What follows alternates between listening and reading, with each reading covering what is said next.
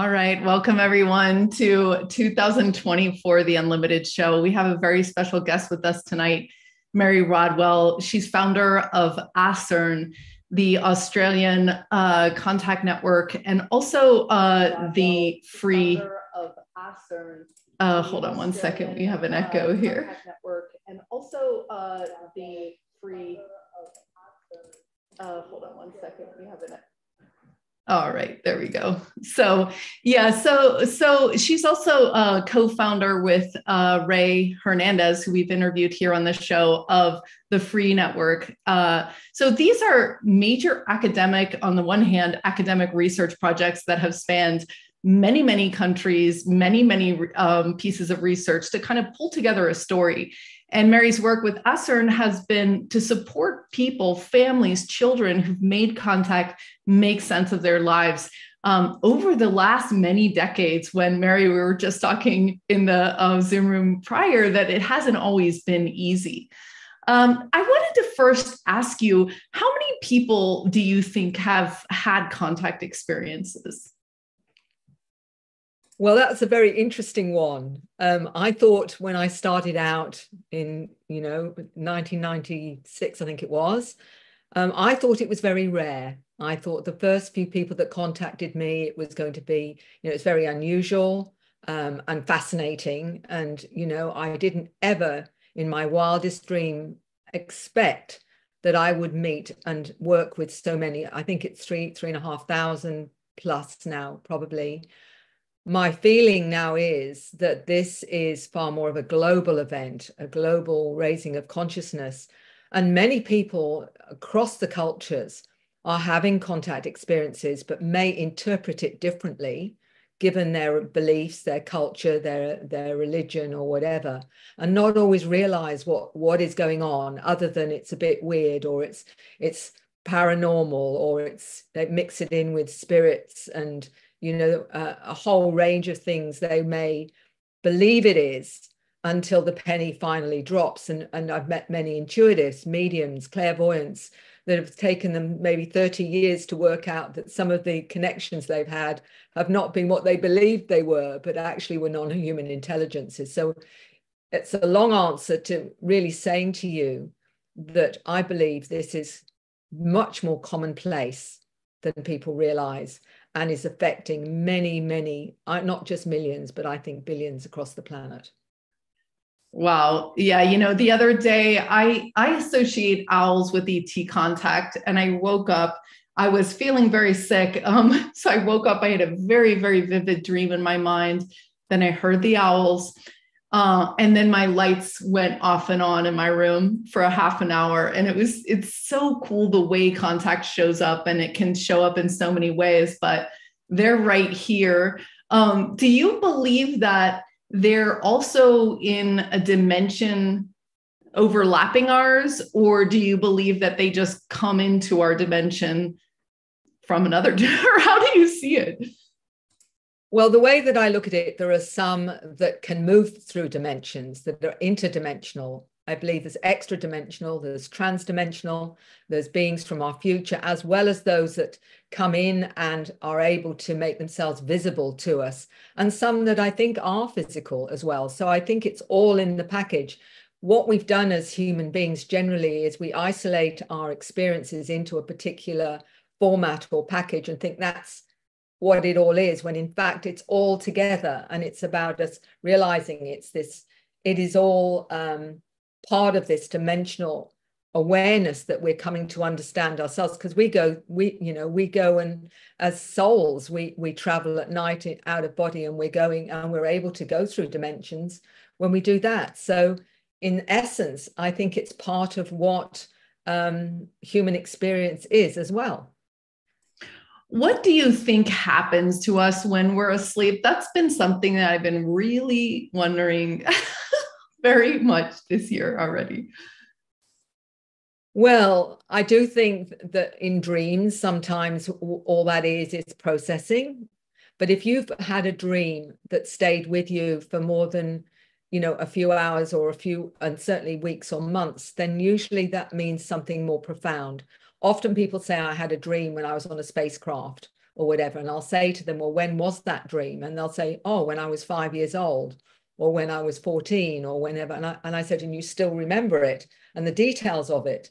That's not a dream, because what happens when we go out of body, obviously it can feel like a dream because we're in an altered state, but actually it's not. It's a memory from something you've experienced. I believe we can go interdimensionally. We can go into other universes. And there are many people that do this consciously now.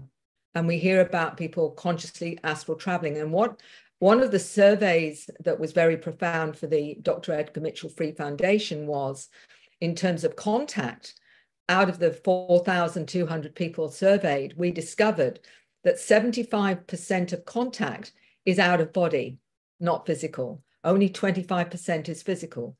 And that is why the nuts and bolts ufologists generally struggle, because it makes it too esoteric for them. It means they're going to have to go beyond the boundaries of the 3D physical reality to understand that this is a multidimensional experience. Yeah, and we know that we're not our bodies, so it would make sense that we can experience things as our soul without our bodies. Now, do you believe that there's some sort of a progression where the ETs will say, okay, we're going to start with this. Can they handle it? Then we're going to do this. And then, then we're going to let you remember, and then we're going to do this. Do you feel that they do, or have you noticed in the interviews of the patterns that there's a progression? And if so, what does that look like? It's a good question, because what many of those that come to me, even if they're in their 30s, 40s, or 50s, will say to me, I've had this experience, but I've never really gone into it until now. I've not been ready to go into it till now. And many of them have discovered that they've had experiences right from a small child, and they'll remember something happening that was unusual at 2 or 3 years old, and it's gone through their lives, but they've not reached a point until maybe, this present time where they'll say, I've really got to start finding out about this now. I've really got to, even though they've had missing time, they've had sightings, they may have marks on their body, they may find they have downloads of information, but there'll be something that pushes them to actually finally get some answers or whatever. I think there is part of a protocol, which is them being assessed perhaps by whoever it is contacting them to where they're at in terms of their readiness to accept their multidimensional connection to these beings and to their part in it. And it's probably also part of the soul agenda, the soul that's decided that at a certain point, because my working with people with past lives and in between lives, often they talk about planning their next life and who they're going to have as parents, the children, the siblings and whatever, as part of their soul growth.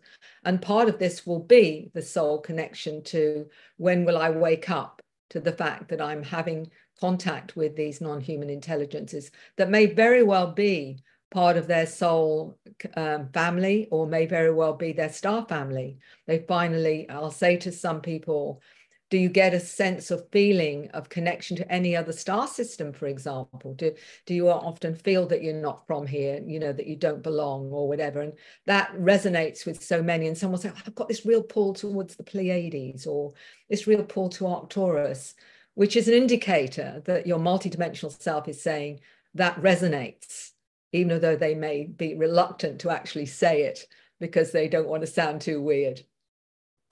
Yeah, so can you describe the process for everybody about how you do your hypnosis and what is revealed in that situation? Is it that they are connecting to their soul? Are they connecting to their subconscious?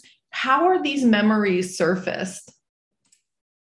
It's an interesting question, and thank you for that. The understanding is that first of all, let me explain that your 3D self, your analytical, left brain side of you is analyzing, is working out what is real and what's not real in terms of 3D. But our multidimensional subconscious, if you like, records indiscriminately the experiences that you have. It doesn't edit anything. it just records. It's only our 3D that comes in, our three left brain self that comes in and edits what we think is not tangible or not real or whatever. What you're doing when you take somebody into an altered state, and it doesn't have to be very deep either. People think they need to be somnambulistic, in other words, unconscious, to recall stuff. Not in the least. It just means what we're doing is shutting down left brain so that right brain has free access to the subconscious, superconscious, which I call it also the higher self aspect of you. And it's recalling the tape of that experience without editing. And that's the important thing, is that it doesn't edit unless you bring your left brain in and it wants to edit and cut it up and make it tangible and real and whatever. So what you're doing is giving the subconscious, superconscious access to that part of them that's recorded that experience. And so you're telling that part of them, you want the origin of that experience. You want to explore it more. And if the person is relaxed enough and not fearful, because if they're fearful, they'll block it. If they don't trust you, they'll block it. They need to be relaxed enough to give it space to allow it to unfold. And as I say, don't judge it, let it come through. You can pull it apart as much as you like afterwards, but while you're in it, go with everything that comes to you.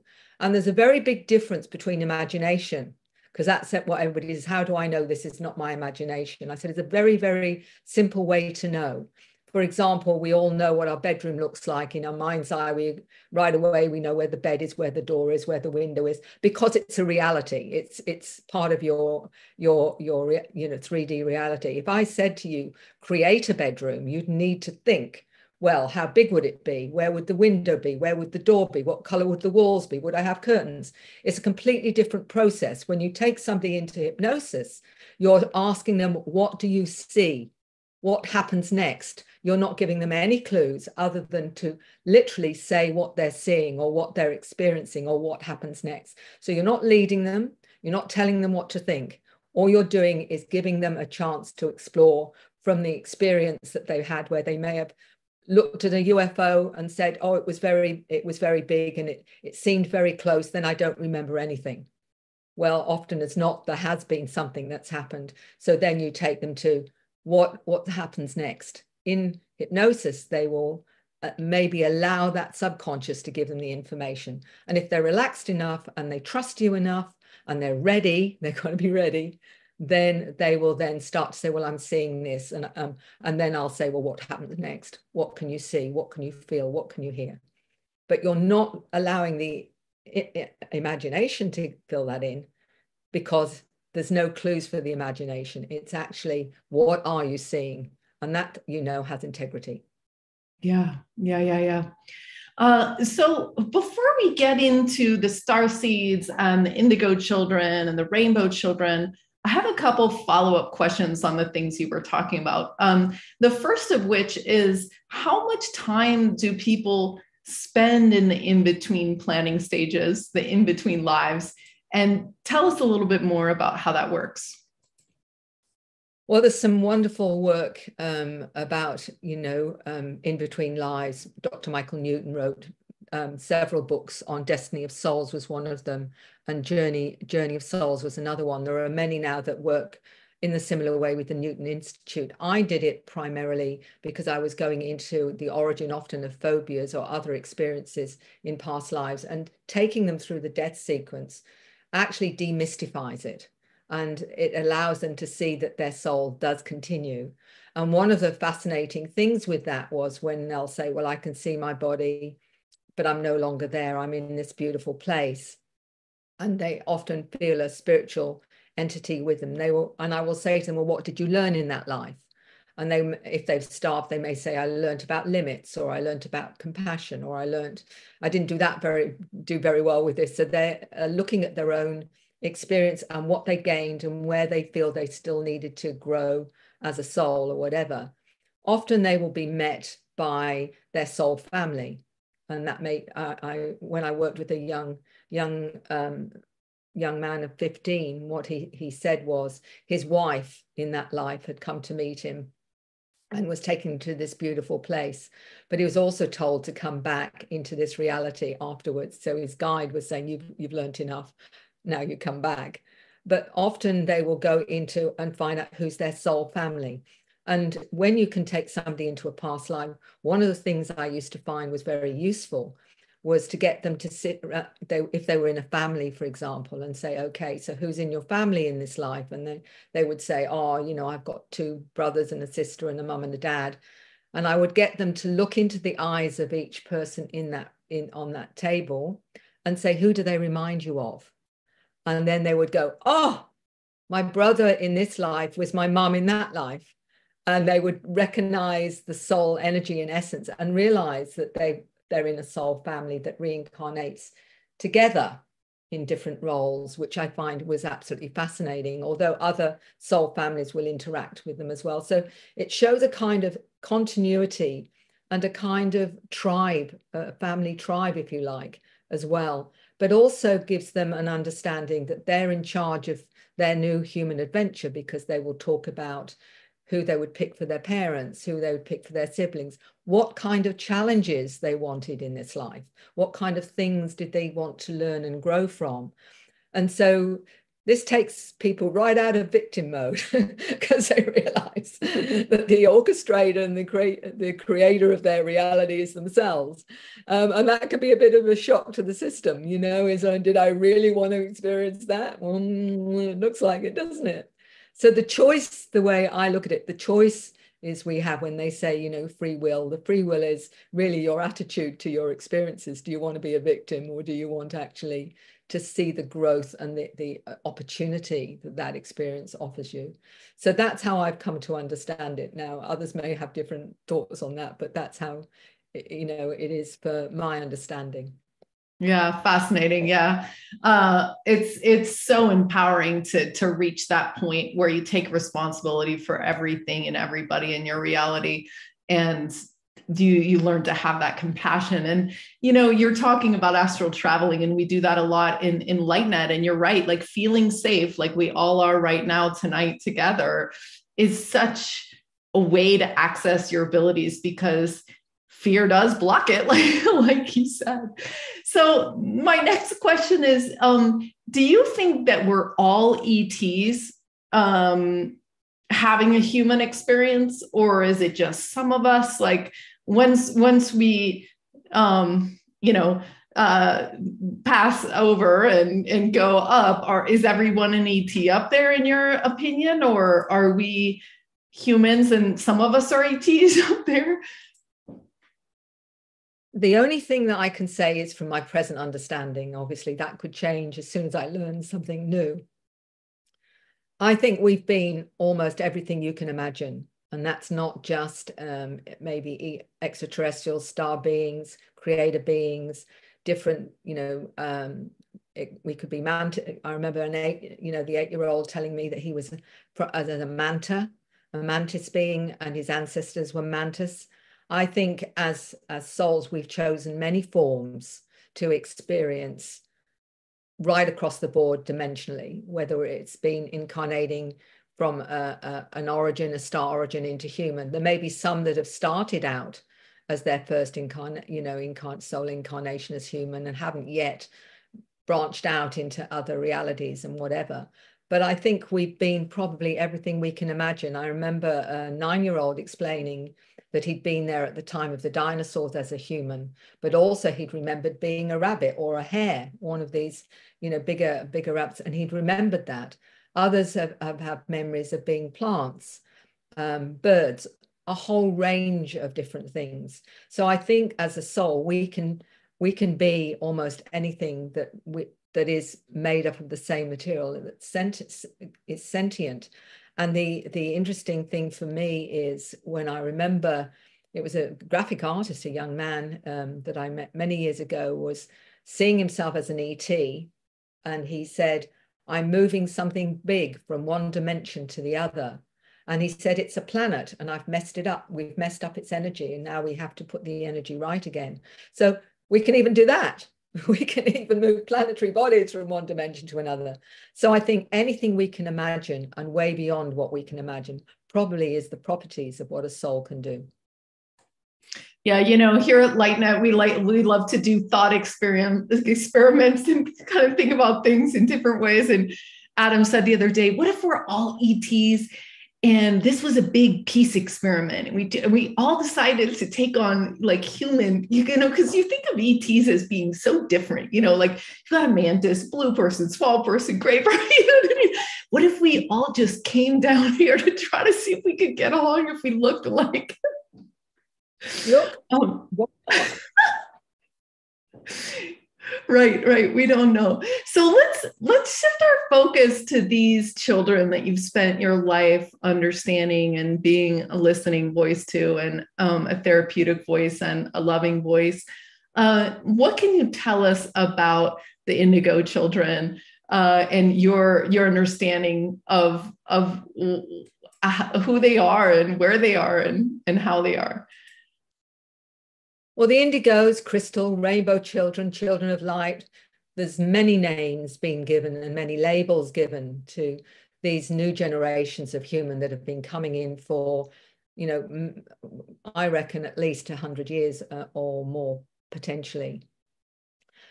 We're talking about their energy, we're talking about their aura when we say the Indigos and what have you, and they come in with different agendas. The Indigos generally are warriors. They are coming to challenge the system. So, they're the ones that rattle the cage of the 3D reality and what have you in many, many ways. There's some coming in as healers. There's some coming in as energy workers. There's some coming in to be part of this creation of the new world or new earth, for example. So it's often the frequency of what their mission is whether they're called crystals or whatever.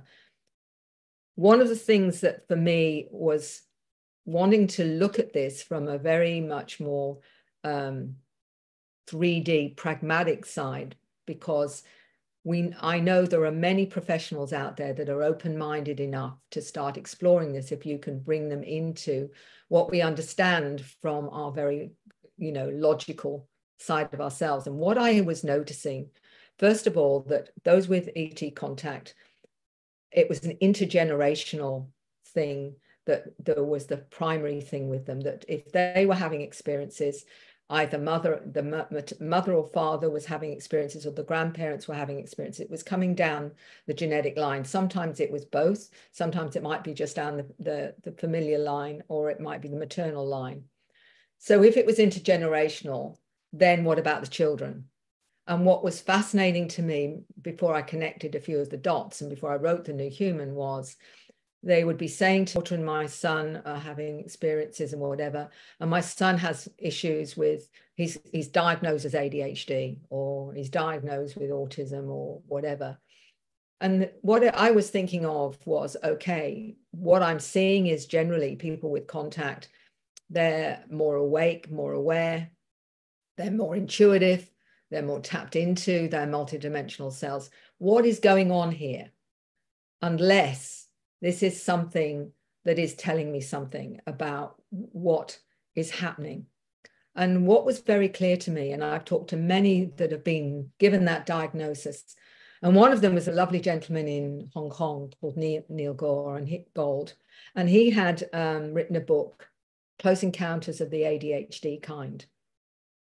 And what he was saying was that right from a small child, he had seen reality multidimensionally, more than anybody else could see it. And he didn't know why that was the case. And he said, I was having contact with the light beings and whatever. And he relabeled the ADHD title as always dialed into higher dimensions. And for me, there was the clue that what would the star beings want for us. We know that we're being programmed right from birth into a very limited and limiting 3D reality. And that's education, science, religion, all of them are programming us to think a certain way. What happens with ADHD, they're much harder to program. What a great idea. If you want more awake souls on the planet, how do you prevent them from being reprogrammed into the old system? You make it harder to program them. So then we get the autistic, the spectrum, dyslexia and what have you. All of those make it harder to program them back into the old system. And to me, I saw that as one of the ways that this was being orchestrated to upgrade humanity was to limit the inaccurate programming that was going on. And what better way to do it, to create these differences. And so the labels really, to me, are in 3D, are very, very trying to suggest it's dysfunctional. Well, it is dysfunctional in a 3D reality, but actually in a multidimensional one, they're far more functional than the average that's been programmed. So from that, I built on that. And I had many people, such as Dr. Lena Olson, the molecular biologist who had her whole family with these different labels and what have you. And she found ways of stabilizing certain attributes to this, like ADHD. And she was talking about them needing more choline, more certain minerals and what have you. And in my book, The New Human, I look at the ways to assist these new humans that are manifesting these different attributes so that they can operate healthily on this planet without being medicated, for example, or seen as dysfunction, and given them the kudos, actually, which is that they are amazing, beautiful, new human generations to help us move to this new level of awareness that we're all experiencing and embracing now, which is the, awakening of humanity to a new higher consciousness. Yeah, I always felt that autistic children had more antennas, like more chakras that they could tune into different frequencies with. And in your book, The New Human, now I highly recommend this, you guys. It's stories, not stories, but interviews, direct interviews that Mary has done where she describes different interviews and she changes the names for their privacy. But it's really, you can kind of feel for yourself, and the children are so adorable because they don't, like I said in the teaser, they're like, oh, there was a car in the sky, or, oh, the ET gave me a food that made me feel more love as we were traveling, or I heard with my whole body. Like, they have these different ways of saying things that bring forth a lot of information and a lot of sincerity to it. And this book is filled with drawings that the children have done that are just so cute. What advice do you have for parents that have children that have had experiences? How should parents deal with that? It's a good question. And it's not just parents. It's often psychologists that contact me, teachers that contact me, that are more open to more of this phenomena. And there's a lot more than you think, which surprised me, is how can you support them? How do you know what's going on with them, other than they may say, they see energy or colors around people. They may say just something like that. Or I go with my special friend at night and he takes me to go and see the planets or something like this. I have a questionnaire for children, because one of the things that the parents say to me is, I don't want to plant things into my child's head. I don't want to lead them on or whatever, or front load them. So one of the things that the questionnaire does, it's like the adult version, only more simple, but it asks them about seeing colors around people, and it asks them about different things about how they feel or what they may see. And many of the parents have said to me, I didn't realize my child was doing this, or I didn't realize my child was seeing things this way, because the parents often don't know the questions to ask either, to find out, because the child thinks, often when they're seeing stuff and seeing spirits, they think it's normal. They'll say, I was talking to a wonderful Indigenous lady who said when she was a child, she'd be talking to the old ones and would go out and say, I've just been talking to the old ones, Mum. And they say, what are you talking about? We're talking about the old ones. And she said, it literally was, the spirits and what have you. And she just called them the old ones. And she was told not to talk about it anymore because it didn't fit in with the religious beliefs of her parents at the time. So she was told, stop talking like that, because people will think you're crazy and all the rest of it.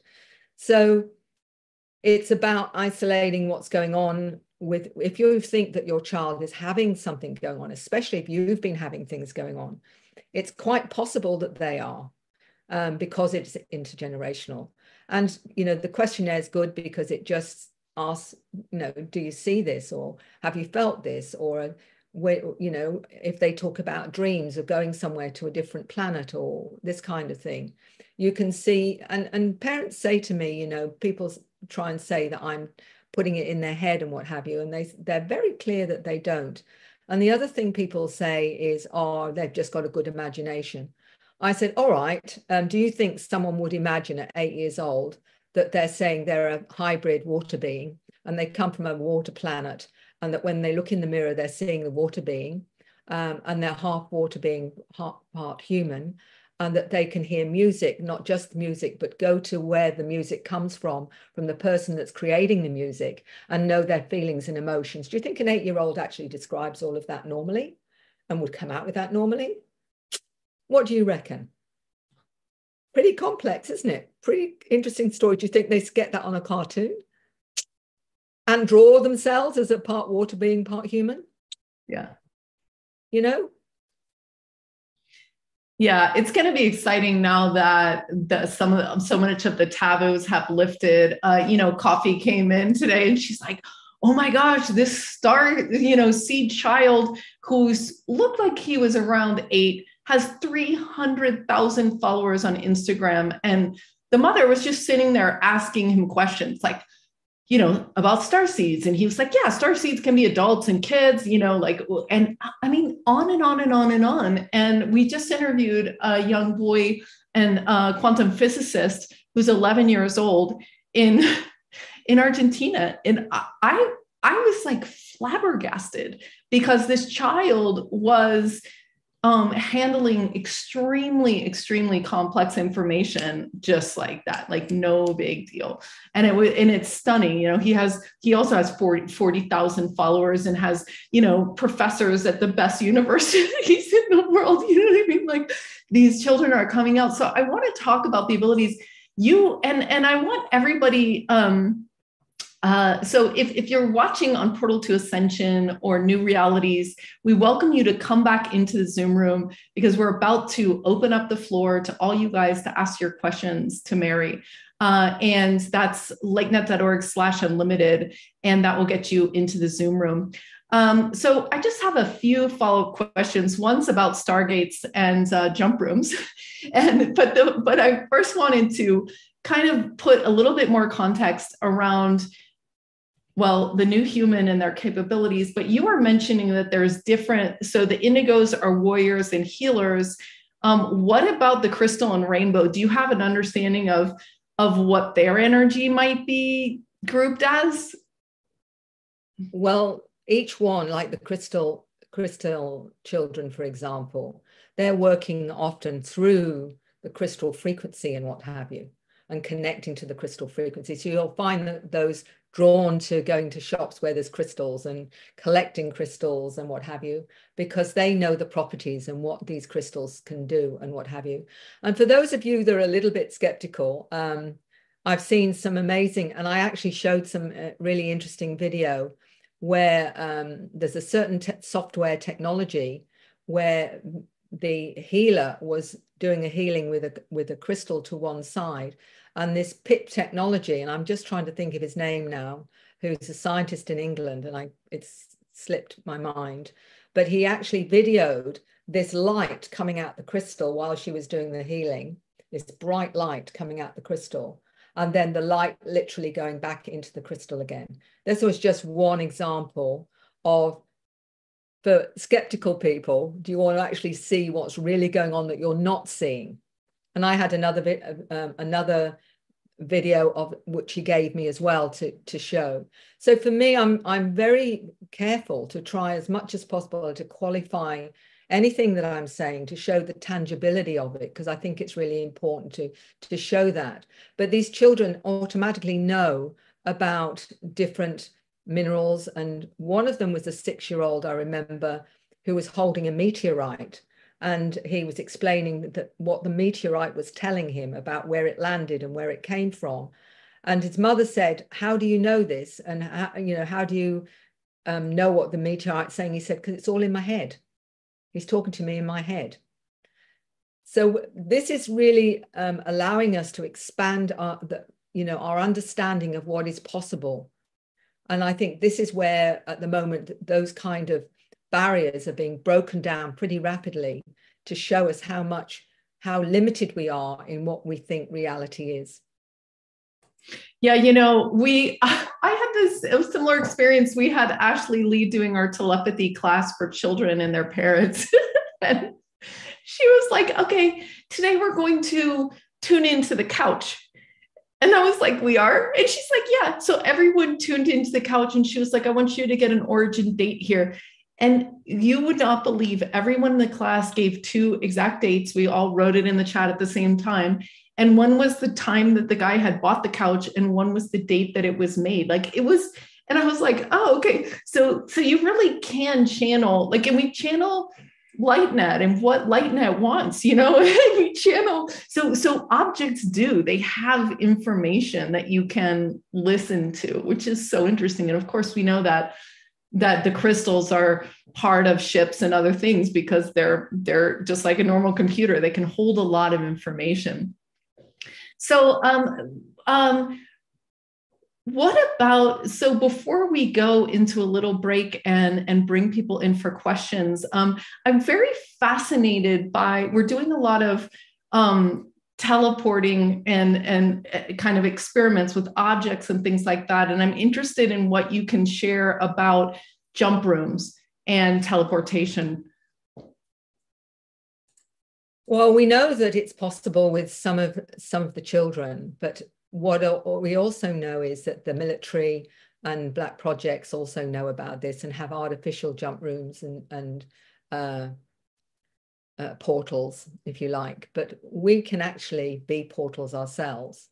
And the interesting thing was when I was talking, I think it was one 7-year-old was explaining how he goes to other planets through a portal, but he uses the runes. And he said, as long as I know the mathematical number of a particular planet, which is the frequency, of course, he said, I can use the runes to go from one dimension into the other dimension to actually access that particular planet. So we can actually do it for ourselves. And many people have portals. They'll say, I've got a portal in my bedroom because I have these beings coming out and what have you as well. So if you're very active, astrally traveling and what have you, or you're connected to these beings, often they're using a kind of portal to actually access you and bring you to them on the craft. Yeah, wow, that's super fascinating. So I want to just take a minute right now. We're starting 2024, and I just want to take a minute to honor you, Mary, for your life's work. It hasn't, you've been part of the ice-breaking force that has allowed so many of us to ask and research these questions. And I just want to take a moment in silence to honor your life and your life's work, because it's been prolific, to say the least.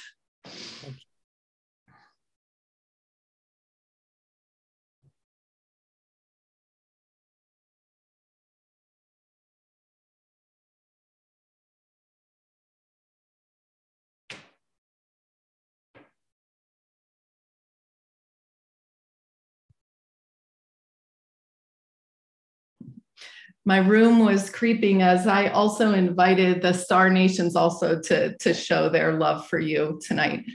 So thank you so much. I want to share my screen, and I will be dropping links into the chat as well.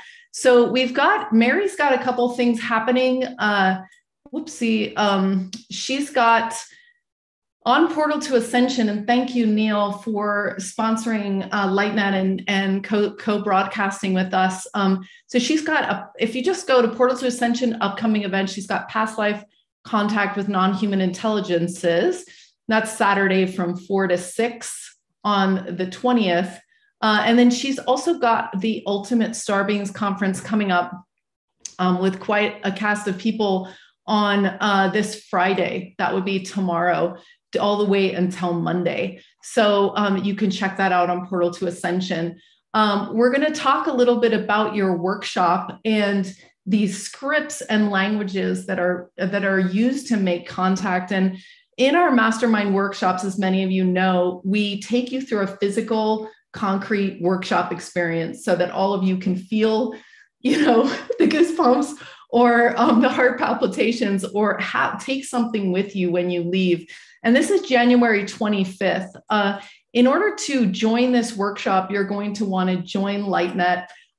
We are going to be, our membership is going up to $144 very soon. So yearly it's $88 here. So you can jump into that now. It's lightnet.org/join.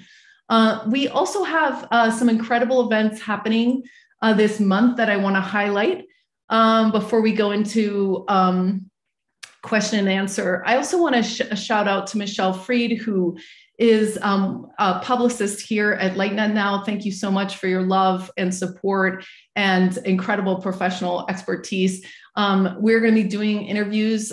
We've got one coming up on Typical Skeptic. We've got our member spoon bending party on January 19th.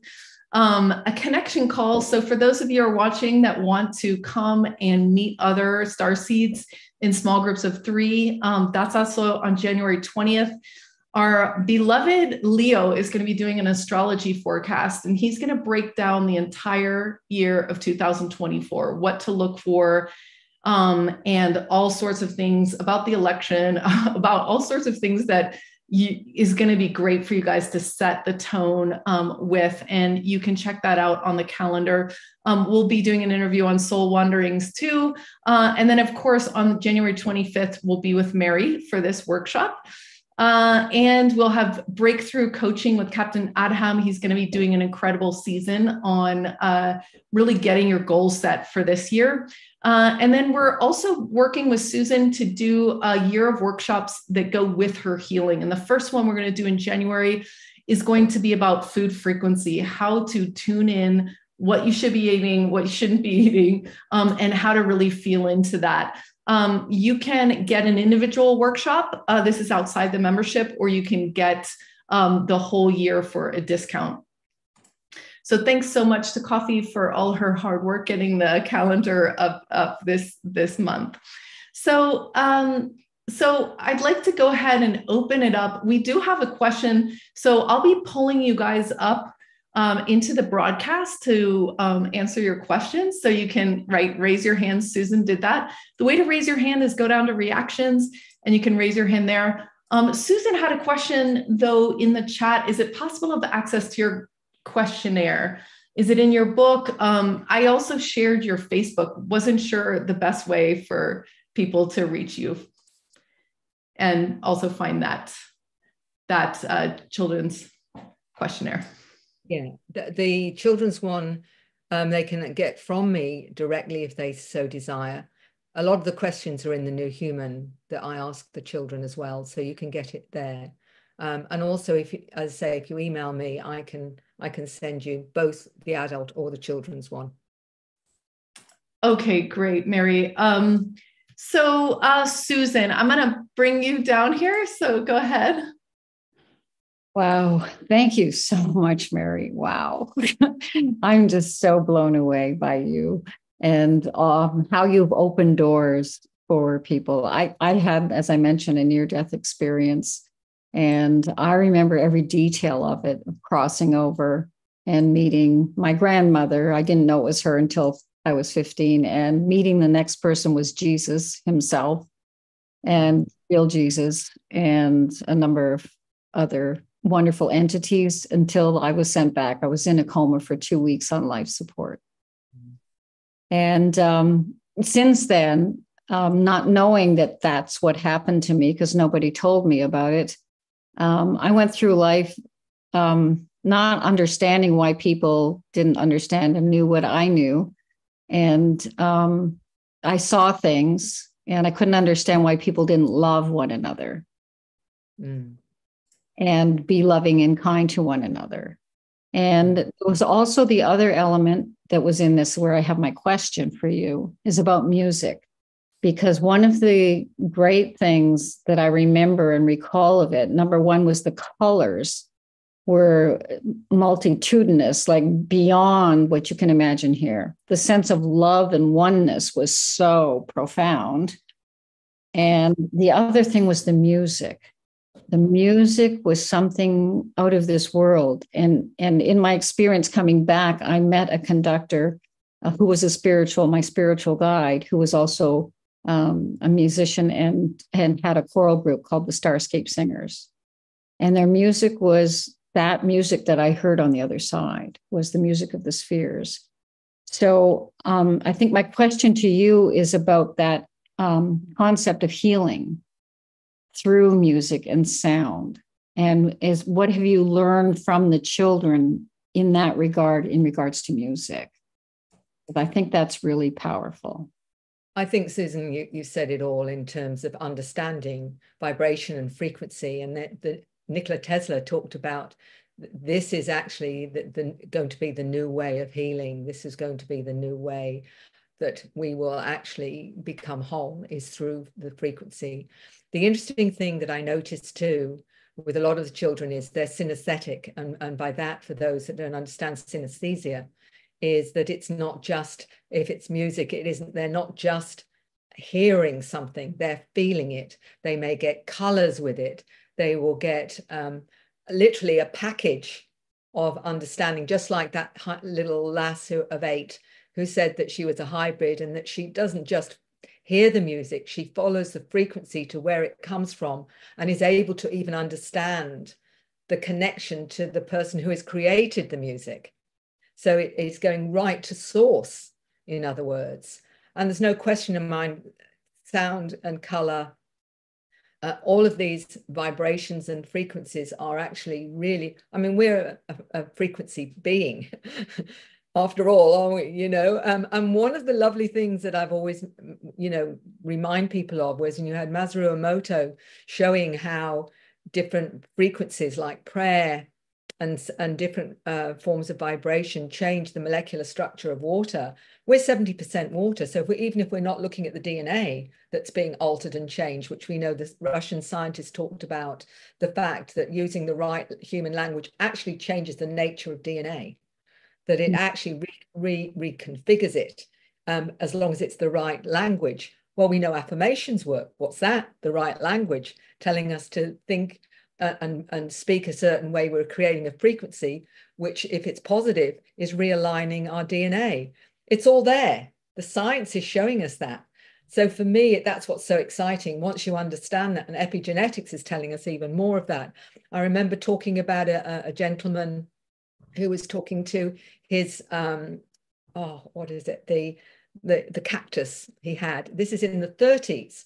He was talking to his cactus and saying, you don't need to have prickles because I'm not going to hurt you. And he ended up growing cactus without prickles. Now, so it's not just this, it's this, it's this, it's all tied together. So music, of course, it's all healing. And there are many people bringing the frequencies in that are having contact, that are being helped to bring in the right frequencies for various kinds of healing and what have you. And we know that each organ has a different frequency. So, we've got the didgeridoo that has a certain wonderful tone for healing. We've got the harp, we've got the gong, we've got all these different ways. It's coming out, that is the new way of healing. So that's what's so exciting. And of course, the singing. Coming through not only the musical instruments, but the singing. Look at all the children that are doing amazingly well on these special shows, where they're actually showing, these new 10-year-olds, 11-year-olds coming out with this amazing voices that should be in 30-year-olds. And they're coming out in 10-year-olds. The star kids are bringing it in. And people don't realize, they say, oh, I'm getting very goosey, or what? Of course you are. Because it's affecting your DNA. It's affecting you because they're the frequencies coming from the star children and what have you. It's everywhere. Once you start looking, you can see it. That's long-winded. A bit long-winded to say that, Susan, but it's... No, it wasn't long-winded at all. No, I appreciate every word you've said because it's all connected. And you mentioned about Masaru Emoto. I met the man who, one of my board directors, Lauren Zanier, was his teacher. And he's the one who discovered all of this about the crystals. And he said Dr. Masaru Emoto was a real estate agent who really didn't understand science, but he really promoted his work very well. But he said there's much, much more to that. much more. And I've used that in Peace School with experiments in planting bean seeds to see how this works, and having a glass, a bottle with water that says love on it, and another one that says hate or nasty or some negative word. And I let the children choose what they want to do. It's always, if they direct what they're going to do, I just give them the tools. Like the smorgasbord, I put it out in front of them, and then they pick and choose according to where they resonate with it and go from there. And in every single case of these bean seeds and planting them, because they would every day, it's about the intention. It's more about the intention. And because we are the energy, we are all energy, and it's putting the intention into the water. And in every single case with these experiments, the bean seed that had the very positive frequency, like peace or love or harmony put on it, they grew like crazy. And the other ones would grow like shriveled, but they'd be like dwarfed of that. And there was one child in this one classroom who put hate on it. He was the only one that put hate on it. It didn't even come out of the ground. Wow. So it's very graphic when you can see that and experiment and explore those ideas and concepts. And the work you're doing is just phenomenal. I just have to say thank you so much for being right out there. And I just think people need to know that love is the highest frequency, and that no darkness can touch love. So we radiate the love that we are in essence. Nothing can get in to disrupt it.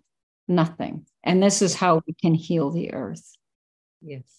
Absolutely. Thank you, Susan. And thank you for all you're doing with your Peace School. You know, it's interesting that you talked about children and frequency, because when we did this interview with Hanu, I'm going to share the quantum physicist child. I'm going to share the link here in the chat. I wanted to talk about quantum physics, and he wanted to talk about music.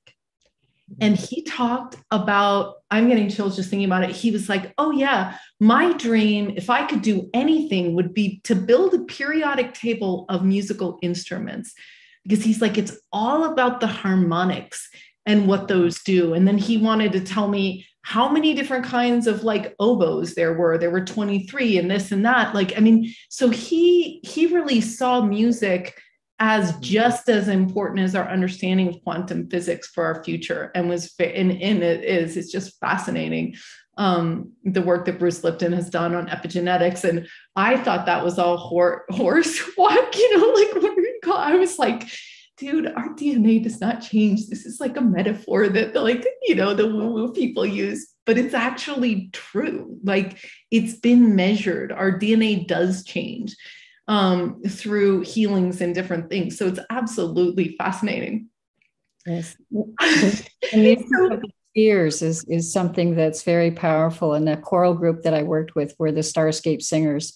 Look them up on YouTube and look up the Fire Mass by the Starscape Singers. And that music has been very, very healing, and actually healed me from 4-stage colon cancer. Wow. Do you want to put the link in the chat? Mary, also, what you mentioned that people could email you to get in touch with you to do sessions, or also do the questionnaire. Do you want me to share your email here in the chat? Yes, you're welcome. Okay, we'll do that. So I would like to talk, while we're waiting for any other hands to go up, I'd like to talk about your workshop and what you're going to be teaching, and these scripts that you're talking about, and languages, and how they pertain to making contact. What has been so significant is when you get, even those that believe in, the fact that we're being visited and what have you, many of them are still in the space of, how can you prove it? How, no one's got a piece of the craft, or that one of the beings is standing there, or whatever. And very much of the old way of looking at proving that this is a reality.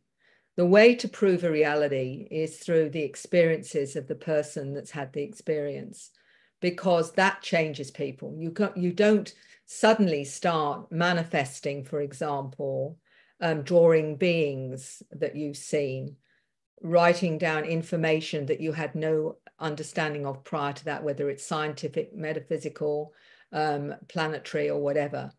You don't start bringing in what I call the strange writing, scripts, symbols, for example, just out of the blue for the sake of doing it.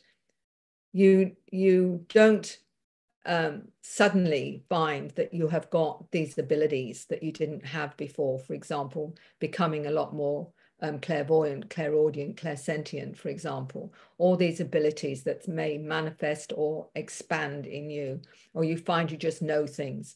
If you want to know a reality, then the reality is how somebody changes from those experiences.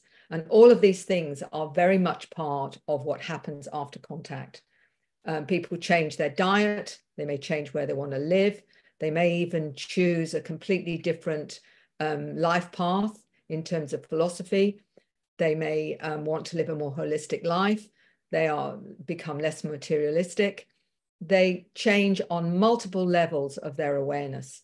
That is the evidence that something's happened. You don't suddenly do that other than the fact that something profound has happened. So if somebody wants the evidence, there is the evidence. And when I first saw some of the drawings and artwork and music, star languages, the light languages and the symbols and whatever, to me, that is proof that something very profound has happened to someone. And this is, to me, the evidence of contact before anything else. Yes, indeed. Yeah, we're very much about that at LightNet, is having that physical experience, because it's almost like your body can remember that and go back to that. And it removes all the doubt that you had. You know, I used to be pretty doubtful of all this stuff. I'm very left brain. But then when I feel it in my body, I can't deny those things. I can't deny that. I can't deny the lights are going off and on. I can't deny that the radio's, it's like you start, and then you can step into it more deeply. And it's really exciting to be on the cutting edge of this new experience that wants to come through. So I want to thank everyone who's on the call tonight for being a pioneer. You know, I now don't fear mentioning ETs or UFOs now in any context. So it's really refreshing. Business meetings, parents, like people in the airport, it's just like, okay. And it really, it's just like, it's all coming together now. So it's exciting. So Mary, for the closing question, if no one else has questions, how do you want the next couple of years to unfold for contact? What would be the best case scenario? What can we do to support that? Well, we have a very limited disclosure at the moment that's very much orchestrated by governments to control the narrative. I believe real disclosure is going to come from the ground up. It's going to be everyday people right across the board, across countries, belief systems. They're going to say, you know what? I don't care whether you believe me or not, but this is my experience. This is what's going on for me. And that is the way we're going to get true disclosure, because if enough people say that, then even more are going to say, you know what, if you can say it, I can say it too. And it's going to have this wonderful knock-on effect, I think. And what I'm hearing is more and more right across the board, no matter what their belief system is, no matter what country they come from, are saying, this is my experience, this is who I know I am. And we're going to get the real truth come out then. And the governments won't have any choice then, because it will come out. And then will come out, hopefully, all the technologies and all the free energy and the healing technologies and all the things that have been hidden from the public for the last 70 or 80 years, so that we can really manifest a new world, a world that we all have wanted and needed. And it's time. It's time to change the system here and give our, I want my grandchildren to have a future, and I want their grandchildren to have a future. And this is the time. I mean, we've come here to be part of this. This is the thing, even though it's getting pretty snarly out there at the moment. And I am wondering whether or not I would rather climb on a spaceship and go to Pluto. But in the meantime, I'll hang around a bit longer. I'll give them a bit longer to get their act together, whoever it is that needs to get the act together. But seriously, it's everyone like yourself that's saying, this is my truth, this is my reality, is changing the paradigm. Everyone that has the confidence and the trust in themselves and the belief in their true knowing is changing the paradigm. And this is how it will happen. Well, thank you so much, Mary. Thank you for your grounded research. Thanks for interviewing 4,000 people and hundreds of children. Thanks for giving them that reassurance that they're okay, that and that they can continue to deepen their contact experiences and share their knowledge with the world. Speaking of that, Adam has just added to the chat, and I've added it to all the YouTubes. The young boy who is with his mom, who's a medium, who Jano speaks in Spanish and this is in English, but you'll enjoy the YouTube, the Instagram reels that he has, because he's just channeling all this incredible information. It's such a gift. So thank you so much, Mary. We look forward to seeing you on the 25th for our experiential mastermind workshop with Mary. And thanks again for everything you're doing in the world. Good luck on the conference this Friday through Monday with Portal to Ascension. We will see you there.